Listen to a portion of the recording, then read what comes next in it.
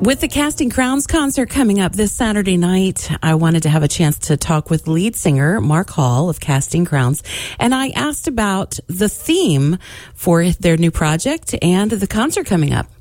You know, when I start to write a record, I don't usually have a theme for the record in mind. I'm just writing songs as they're coming out. And being a local pastor during the pandemic and trying to love on families and keep people connected when they can't be around each other, it was such a challenge, but it was also really refreshing, just for a pastor to see that I think we started taking the church for granted a little bit as believers, as something that's always going to be there on Sunday. And I think during this time, we started seeing, man, we really do need each other. You know, as believers, we need to be around each other.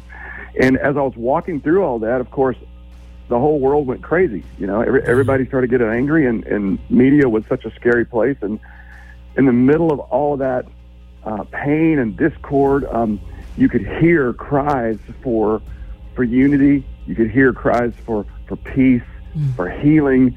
And the trouble is, it feels like right now, people seem to be looking for those things in a new place. Yeah.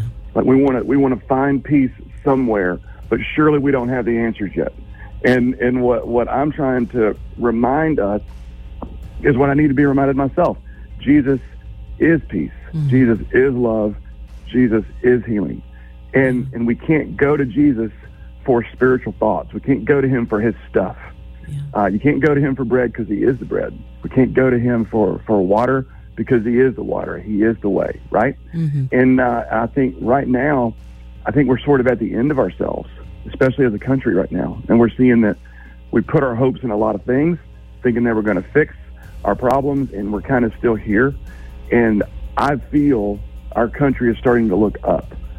And in the middle of all this, we're going to see that peace only comes from Jesus. Comfort only comes from a king.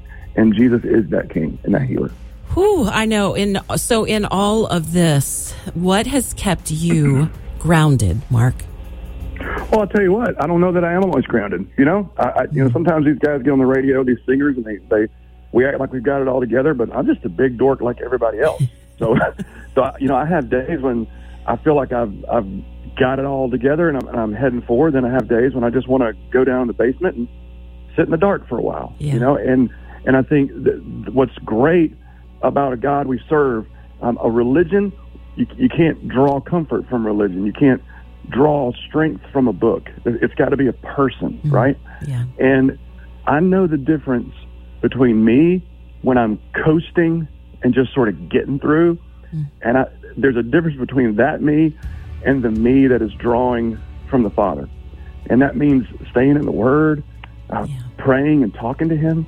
You know, if I'm not praying, I don't have a relationship. Yeah. So that's my first question I ask myself. Am I praying? Am I talking to God every day?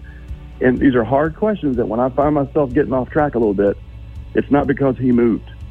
It's because I've drifted a little bit. So as far as me staying grounded, God's got a full-time job keeping me grounded. I think He definitely has His hands full with me as well. I'm a bit of a roller coaster. You know, I think we all are, and I feel like we've been on a roller coaster ride that has been like none other.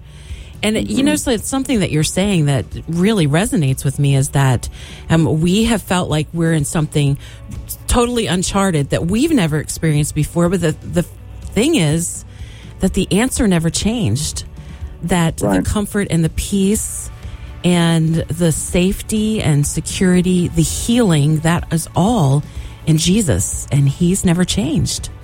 That's true. You know, when we're hurting, we turn inward. It's just a natural thing. But in those moments of turning in on yourself, if you don't let God pull you out of it, you can go dark. And Jesus knew that. That's why He knew we needed to draw from Him. He has to be the well that we draw from. But then also, we're a fountain of living water. So that means that what God is comforting us with isn't just for us, it's for other people. Yes. So when you start spiritually mattering to other people, you grow. Yeah. And the hard time we had is that we were all locked in our house for a long time. And now what we've got to do is we've got to let God start to heal those things in us through Scripture, let Him tell us the truth about things, and then we've got to share what He's showing us with people around us. when you start seeing the world again, the world gets bigger. It's not so closed in because now you're others centered. And that's a place that I try to find myself, is how many people am I pouring into right now? Yeah. Who do I spiritually matter to today? Yeah.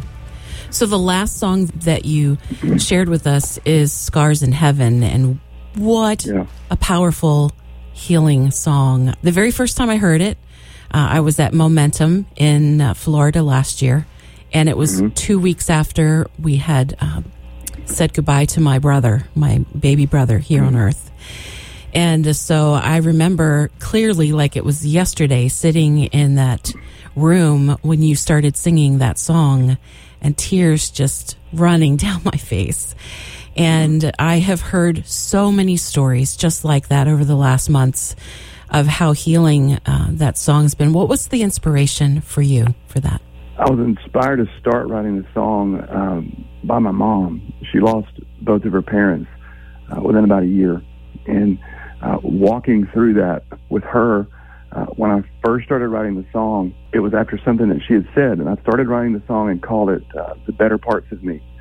And that is a line in the later parts of the Scars song, because she was saying, my faith, the strongest parts of my faith are things that I saw my mom do and how I saw my mom handle things.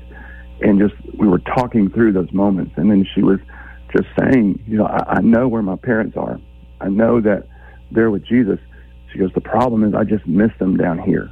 And I wasn't ready for that absence. I wasn't ready for the quiet where their voices used to be. And it was just real talk. And I remember pointing her to the moment when Jesus appeared to his disciples when he rose, and he had to show them the holes in his hands and his feet, because he had told them he was going to rise. He told them all this was going to happen. They just didn't have a file in their minds for it yet, right? Until it was standing in front of them. And when he showed them the scars, they saw that, oh my gosh, this is everything he said he was going to do. And I remember saying that to my mom. I said, Mom, Jesus still has his scars. And because he has his scars, we won't have them. And because he paid for hurt, we won't have hurt. And we won't have tears. And so Jesus has healed the ones that we love. Jesus has healed them maybe in a different way than we asked for. Yeah. But he has healed them. And now what we've got to do is we've got to be able to lay some things at his feet while we're still here. Things that we feel we should have said, things that should have happened differently or better. Those moments can haunt us, and we've got to give those to the Father and know that the ones that we love that are with him aren't remembering any of that right now. Yes. They're right where they're supposed to be. So we can't let the enemy try to hurt our memories of the ones that we love here. So healing takes place here and there when someone that trusts Jesus goes to be with him. So beautiful.